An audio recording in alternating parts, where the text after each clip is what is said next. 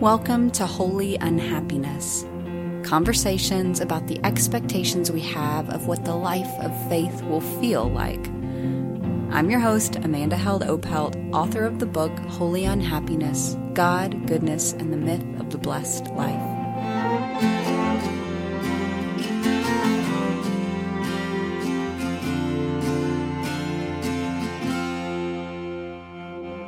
Each week, I'll be speaking with writers, pastors, artists, and friends about the myths we believe about the good life. Together, we'll reimagine what blessing can look like if we are willing to look beyond our culture's definition of happiness and success. Welcome. I'm glad you're here.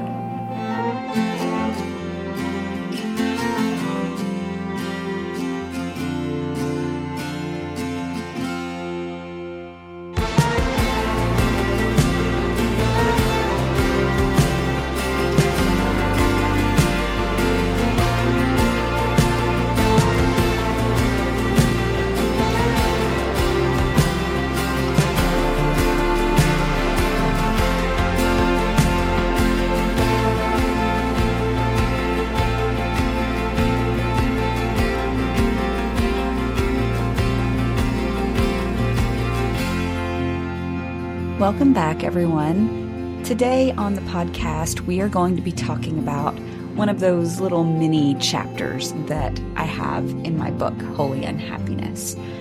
These newfound blessings that I discovered once I was willing to kind of reimagine what goodness might look like. And this is the blessing of humility. Now, the question of humility, I think, really gets to the heart of why I wrote this book. It's kind of why I had to write the book. Because somewhere in my mid-30s, I realized that I'd been measuring the quality of my life or the quality of my happiness by how much I was being seen for my service. So my worth was not so much in God or even in the ways that I could serve God, but in how much, respect and praise I was being given for serving God. And of course, when worldly recognition is the well from which you draw your satisfaction, it will never be enough. You'll always be thirsty. And so for me to reimagine a more sustainable form of joy and contentment, I had to closely examine whether or not humility, which I had always claimed to be a value of mine, was actually a value in my life.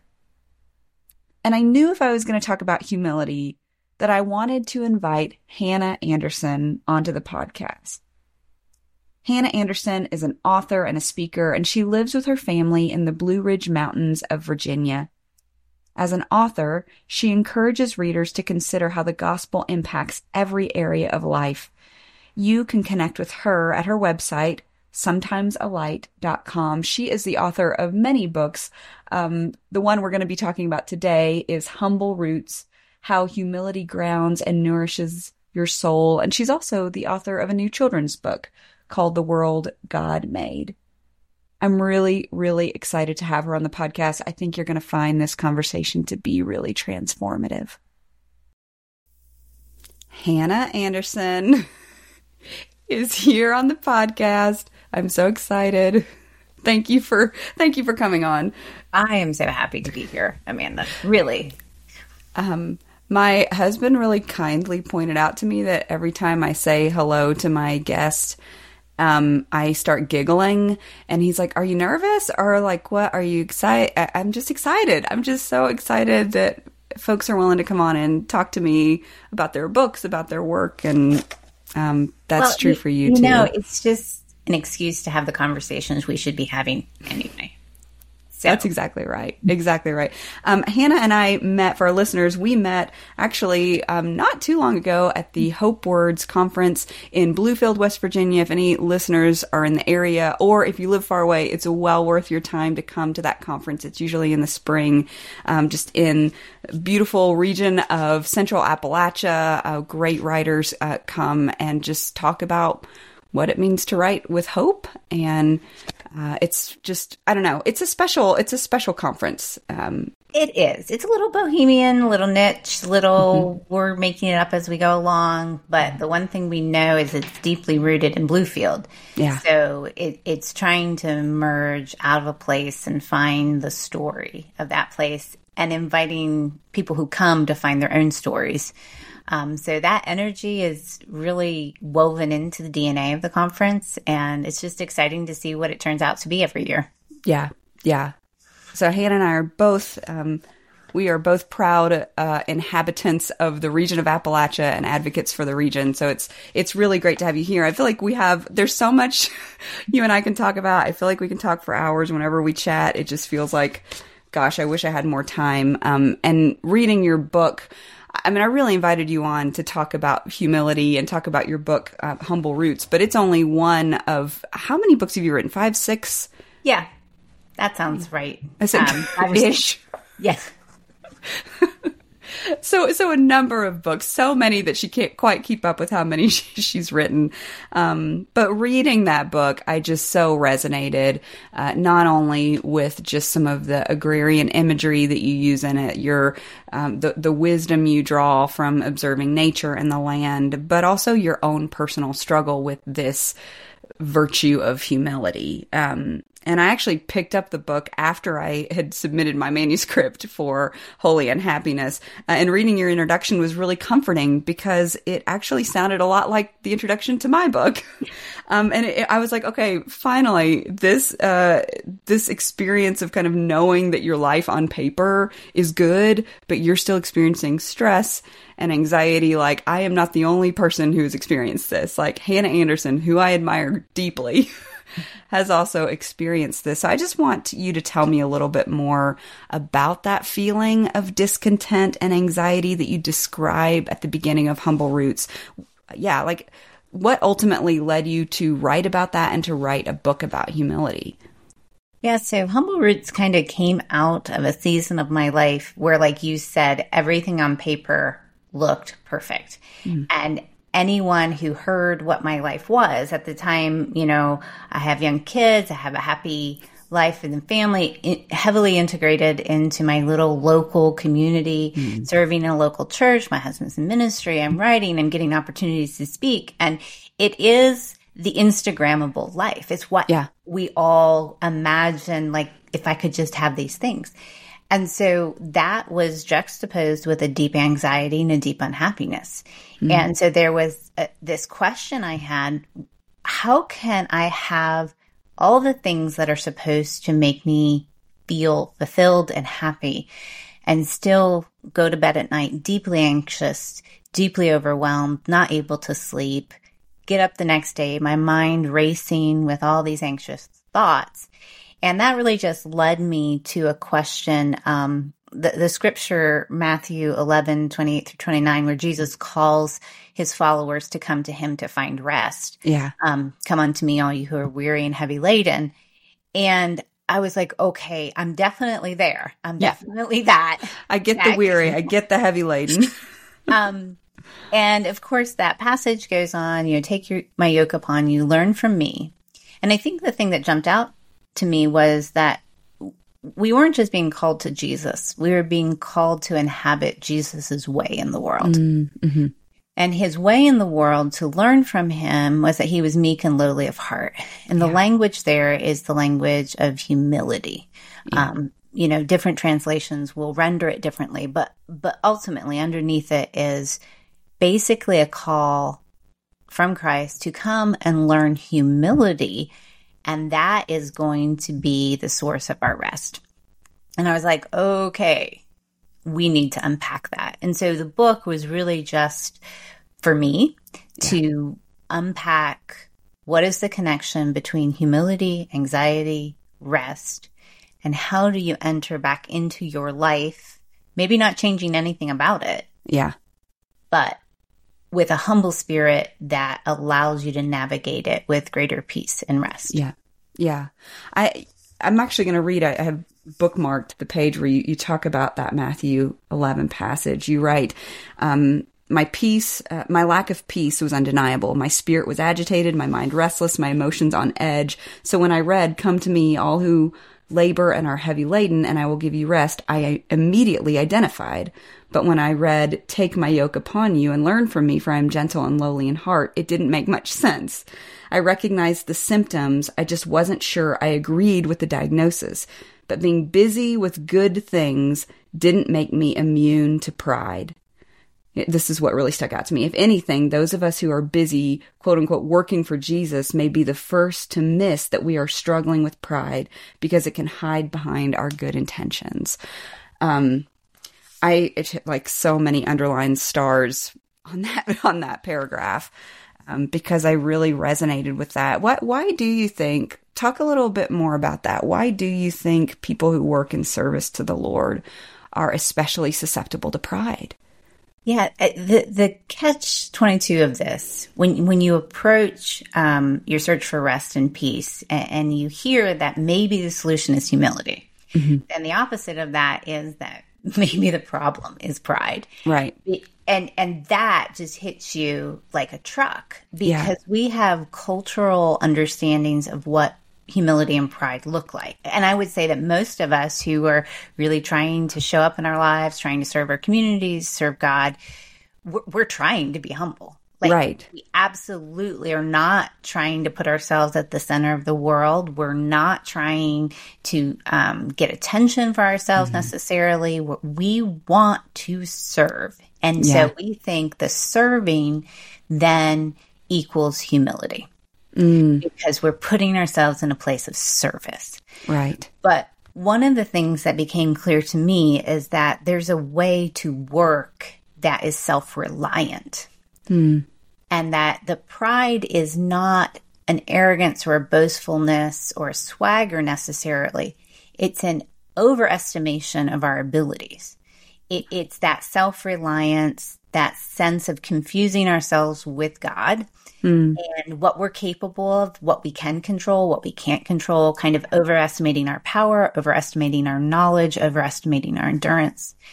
And one of the passages in the Old Testament that kind of brought this together for me is Micah 6:8, because, it's the heartbeat of all of us who want to see the world change. What does God require of you except to do justice, love mercy, and walk humbly with your God? And I think we really resonate with those first two kind of commands, but they cannot be actualized without that third piece. That the call to justice and mercy is a call that is lived out through humility and through that kind of humbly walking with God, knowing who is God and who isn't. And so that became the kind of frame of reference for me, defining humility not as being the wallflower or, like a personality trait or the person who defers praise. Humility is the person who knows where they belong in the world. They're not lower than they should be. They're not higher than they should be. They're right where they should be.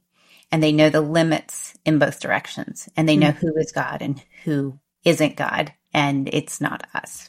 Yeah. Well, and I think for me, I realized during the writing of this book, writing a book is spiritual formation in so many ways, because it forces you to confront your besetting sins, if you will.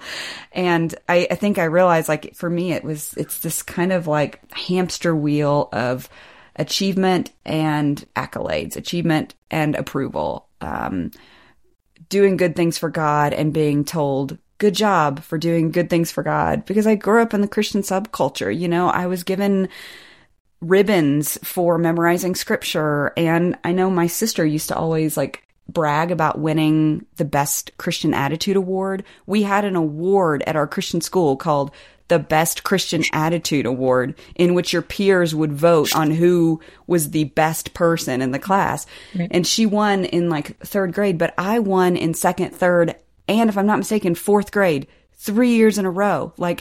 My winning streak was unprecedented, Hannah.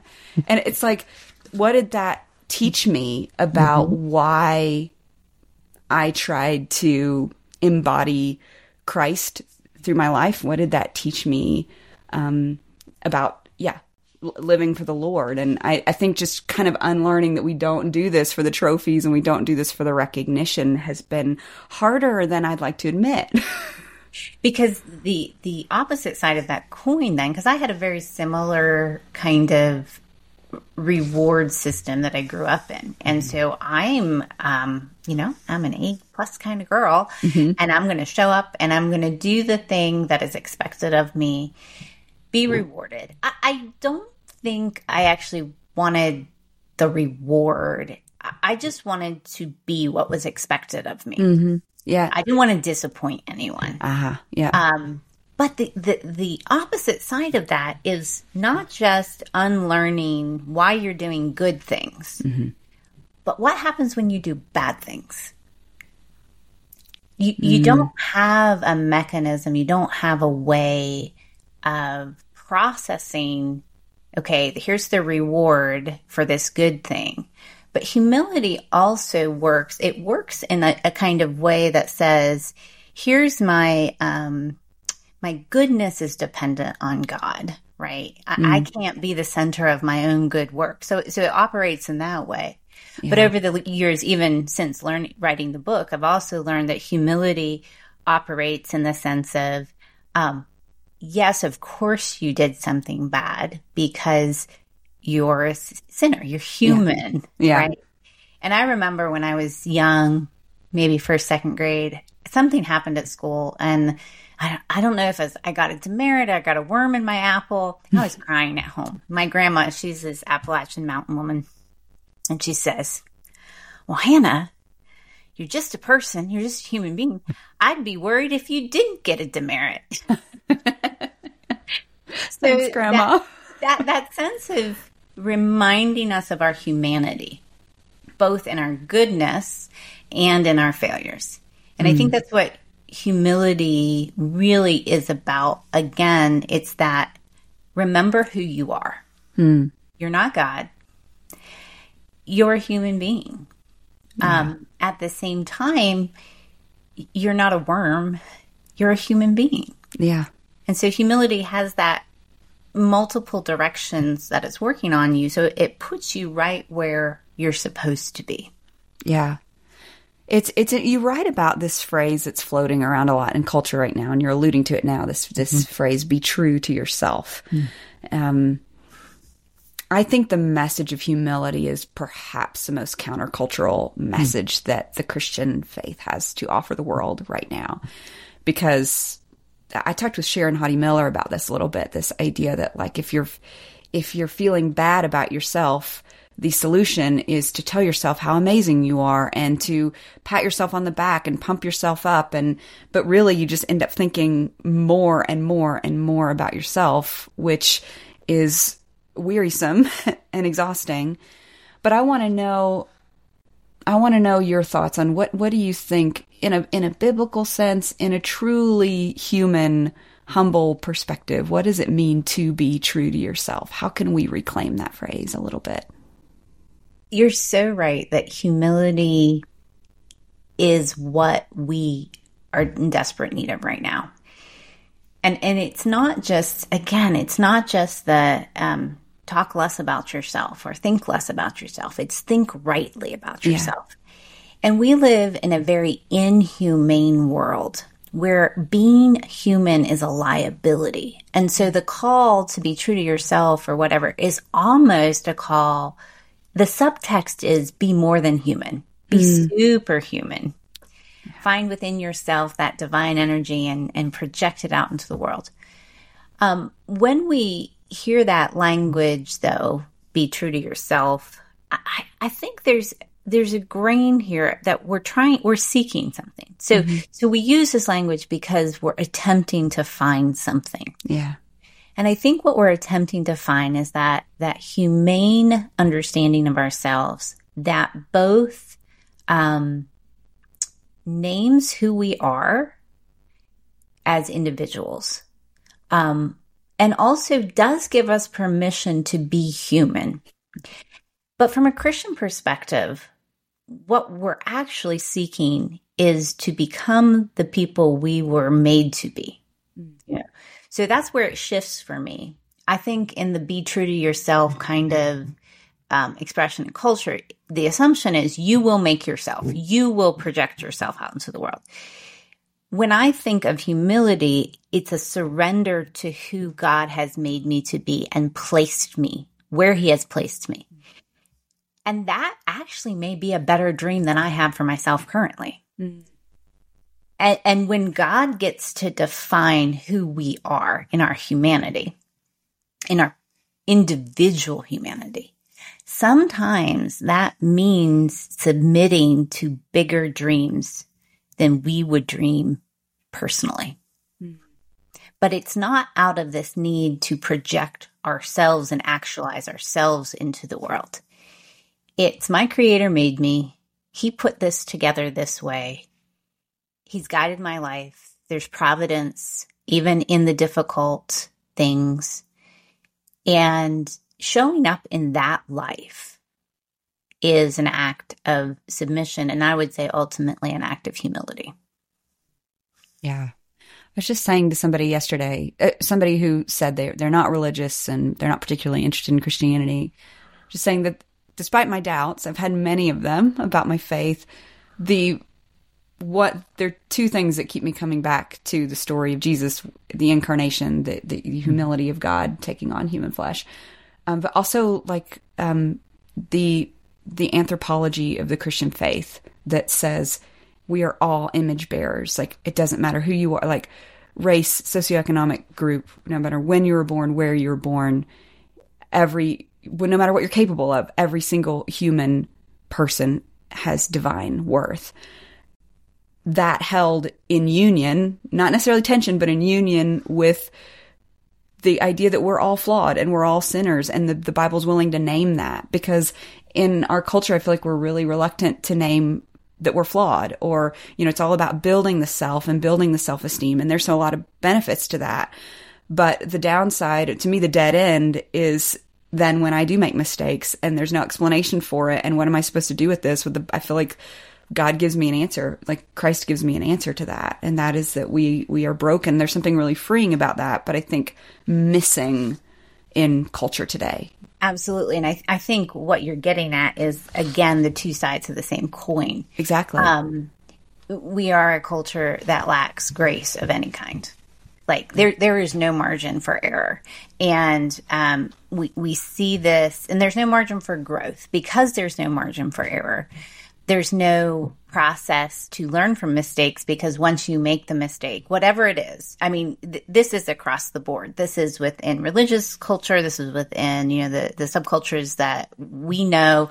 It's within more secular culture. And the standards of what is righteous may be different. But once you infringe on that, there is no way back. And part of that, I think, is just kind of a feature of modernity, that always upward, always progressing, mm-hmm. always better, climbing that ladder of success, however you define success. So again, if we introduce humility into the equation, it both tempers our sense that we can self-create, but it also elevates us and says, of course you made a mistake. Of course this happened. And this is where we find the grace and forgiveness that we need, that allows us to learn. Because if it is a zero-sum game, there's no learning too. There's no development. Yeah. And I'm sure you know this even with parenting. If your kids have no way back when something happens, they're just not going to keep trying. They're not going to grow. They're not going to develop. It's going to stunt. It's going to stunt their growth. Yeah. So that recognition of our own flawed human nature and our ability to recognize that in other people. Yeah. And say, okay, great. Sorry. We're forgiven. Let's grow. Yeah. Let's learn from that and move forward. Yeah. We're teasing out these cultural forces that the virtue of humility is up against. But I'd love to hear you talk a little bit about, how you think even like social media and our online discourse, the fact that that's kind of one of our primary ways of connection is reshaping our anthropology and thought patterns. Like, obviously, Neil Postman writes about this in his well-known book, Amusing Ourselves to Death, about how the mediums that we use for communication shape our anthropology. Oral cultures are more communal, and cultures where long-form writing is more accepted kind of shape our brains to delve into nuance, and therefore maybe develops empathy for our adversaries. It's such an interesting book. But so here we are now, and we're taking in bite-sized, little sound bites of opinions online in these disembodied spaces. We're curating our identities in these online platforms. How is that working against the virtue of humility? How is that shaping our anthropology in your mind? Well, we've already touched on the projecting of ourselves out into the world, like this image that we feel the need to project, this kind of it could be attention seeking, but I think it's actually just the attempt to self-create and to feel worthy. So obviously that's one thing that's happening in terms of how the online space is not conducive to the formation of humility. One of the things that I wrote about in the book, I have a chapter on epistemological humility. And it's basically coming to an understanding of the limitations of our mind and the limitations then of our opinions and our ability to even be right about something. And one of the things that happens, obviously people are probably aware of the tribalism and our ability to argue and the failure to listen and the speed at which this is happening. So that is shaping how we then interpret the rightness of our opinions. And so it locks in this sense of, plus you can find someone who agrees with you and supports you. So there you go. I must be right. But one of the things I think on a more profound level that has changed is search engines.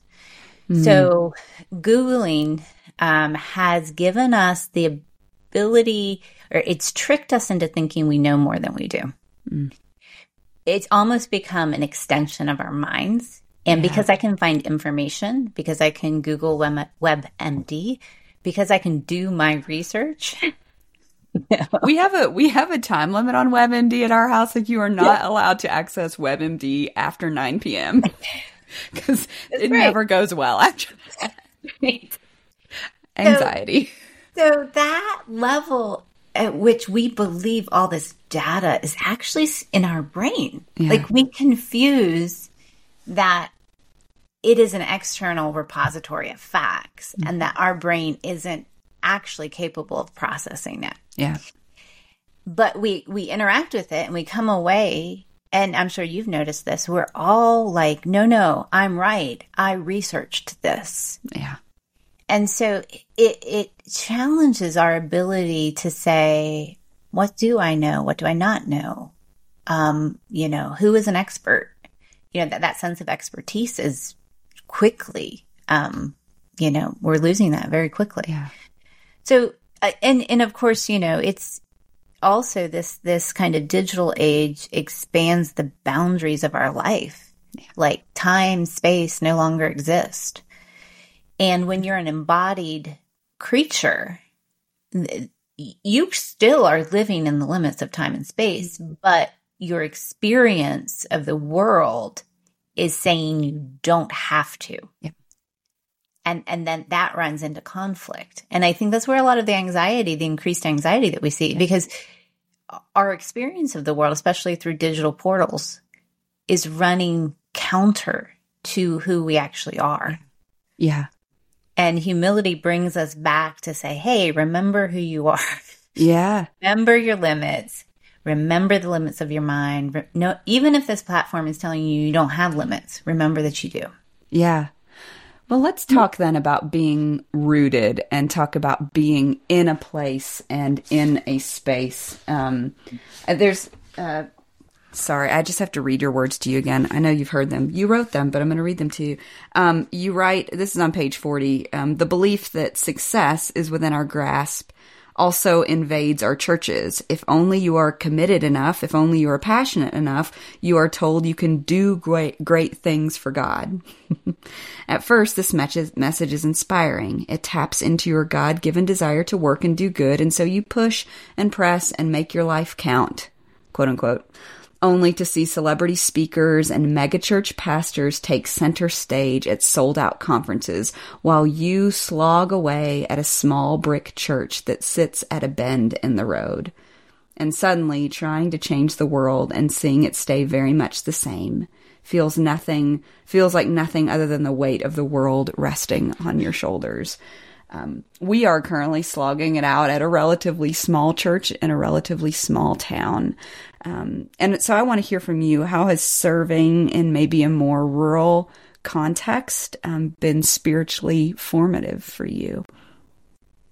Well, I always go back to what humility is at its core, which is it is the knowledge of who we are. It is an invitation into creaturehood, into limits. And I would say one of the places, at least within U.S. culture, that still has a sense of limit are rural spaces. Mm-hmm.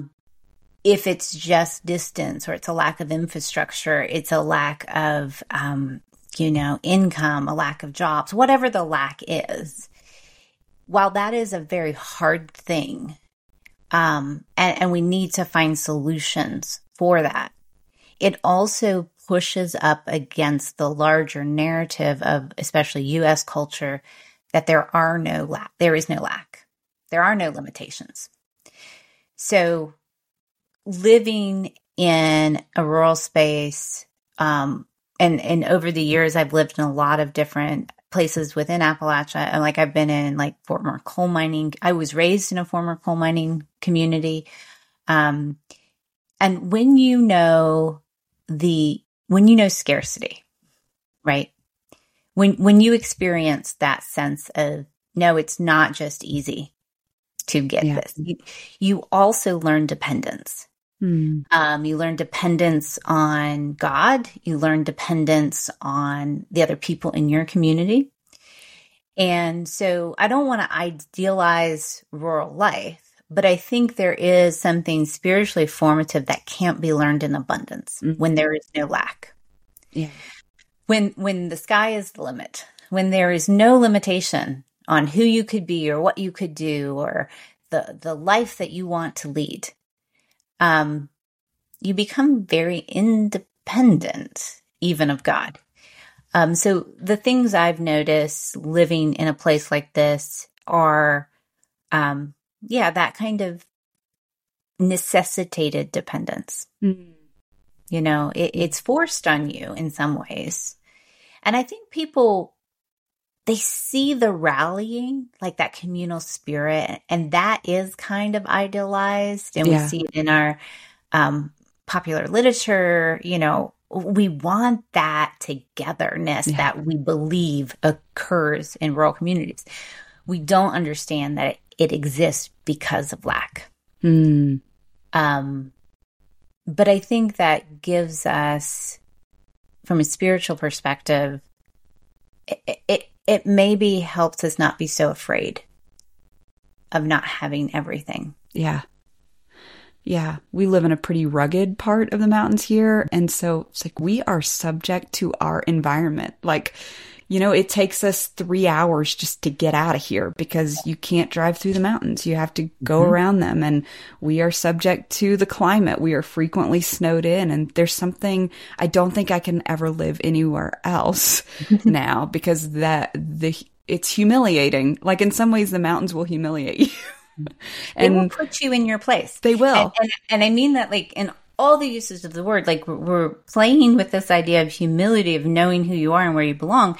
And sometimes you need to be put in your place. Yes. Yeah. And the elements will do that in a way that all the books can't. Yeah. And within the book, obviously I use a lot of gardening imagery, botanical imagery, and that's because this way of life, you run up against your limitations really, really fast. Yeah. Yeah. It's true. Well, speaking of limitations, I have two more questions for you, and I want to talk about my limitations. I am a person that, again, that besetting sin of people pleasing, it's always there for me. I want your advice because I've said to people sometimes, like, being an author and trying to be a little bit, you're kind of working publicly in that way. It's almost like making like a former alcoholic go and work at a bar, like you're trying to conquer this thing in you and you're constantly tempted, by, to fall back into it. So what's your advice to me as a new Christian author who's seeking to do this well? Well, I think we've talked about before, like my love-hate relationship with social media and being out in public. And the only thing that really works for me is to care so much about the message that's what carries it forward. Yeah. And there is a sense of being aware of your audience. Like for those of us who are too conscious of people, that doesn't mean we give up awareness of how our words enter the world and how people interpret them. But I think, I can give you the advice, like we work for an audience of one, and that's not actually true. Like, how dare you challenge that Christian platitude, Hannah? One tells us to live in community and work for the good of other people. Yeah. Yeah. So, but I do think for me, the safety, God holding me safe. Yeah. Yeah. Allows me to be with people who may or may not be safe. Because the judgment's going to come. I mean, you can do everything right and the judgment's still going to come. Yeah. Especially online. And so the safety we're looking for from other people does have to come from a deeper place. Yeah. And I do think, again, speaking about rootedness and our sense of where we belong, you also have to have safety with the people who actually know you. And that becomes a kind of groundedness that allows you to do this more public work. Yeah. In safe ways. Yeah. That's a good word. It's a good one to end on, but I have one more question for you. I'm asking all of my guests this. As you have grown in your walk with the Lord and in your journey of faith, how has your perception or understanding of happiness or blessing changed? Yeah. I think for some reason along the way, I learned that if I did everything I was supposed to do, it would result in a happy, blessed life. So I read Proverbs and not Ecclesiastes. And so I applied it as a formula, correct? That's right. I had this rude awakening, in adulthood, that even if I could do everything right, the world is not right. And the world is not going to reward your righteousness. Yeah. And other people will make wrong choices that will harm you. Yeah. And take away the things that you thought were necessary to your happiness. Yeah. Like that's one of the kind of understanding of Ecclesiastes is other people screw up your life. and so for me, uncoupling, do the right things, be with the right people, be in the right places will lead you to happiness and blessedness. And understanding that whatever blessedness we get to enjoy in this life is grace. Yeah. And that this life is so deeply complex that when we find those moments of blessedness, we should pay attention to them. We should name them as gifts. We should name them as grace. And we should remember that they're going to show up in a multitude of places that we never expect. Well, that's a beautiful way to end. And talking with you is always a grace and always a gift. And I'm grateful for it. So thanks for coming on today, Hannah. I was glad to. In his Sermon on the Mount, Jesus says, "Be careful not to practice your righteousness in front of others to be seen by them. If you do, you will have no reward from your Father in heaven. So, when you give to the needy, do not announce it with trumpets as the hypocrites do in the synagogues and on the streets to be honored by others. Truly, I tell you, they have their reward in full. But when you give to the needy, do not let your left hand know what your right hand is doing, so that your giving may be in secret. Then your Father, who sees what is done in secret, will reward you. Thank you for joining us once again. I hope you tune in next time. We'll be talking to Caitlin Beatty about the church.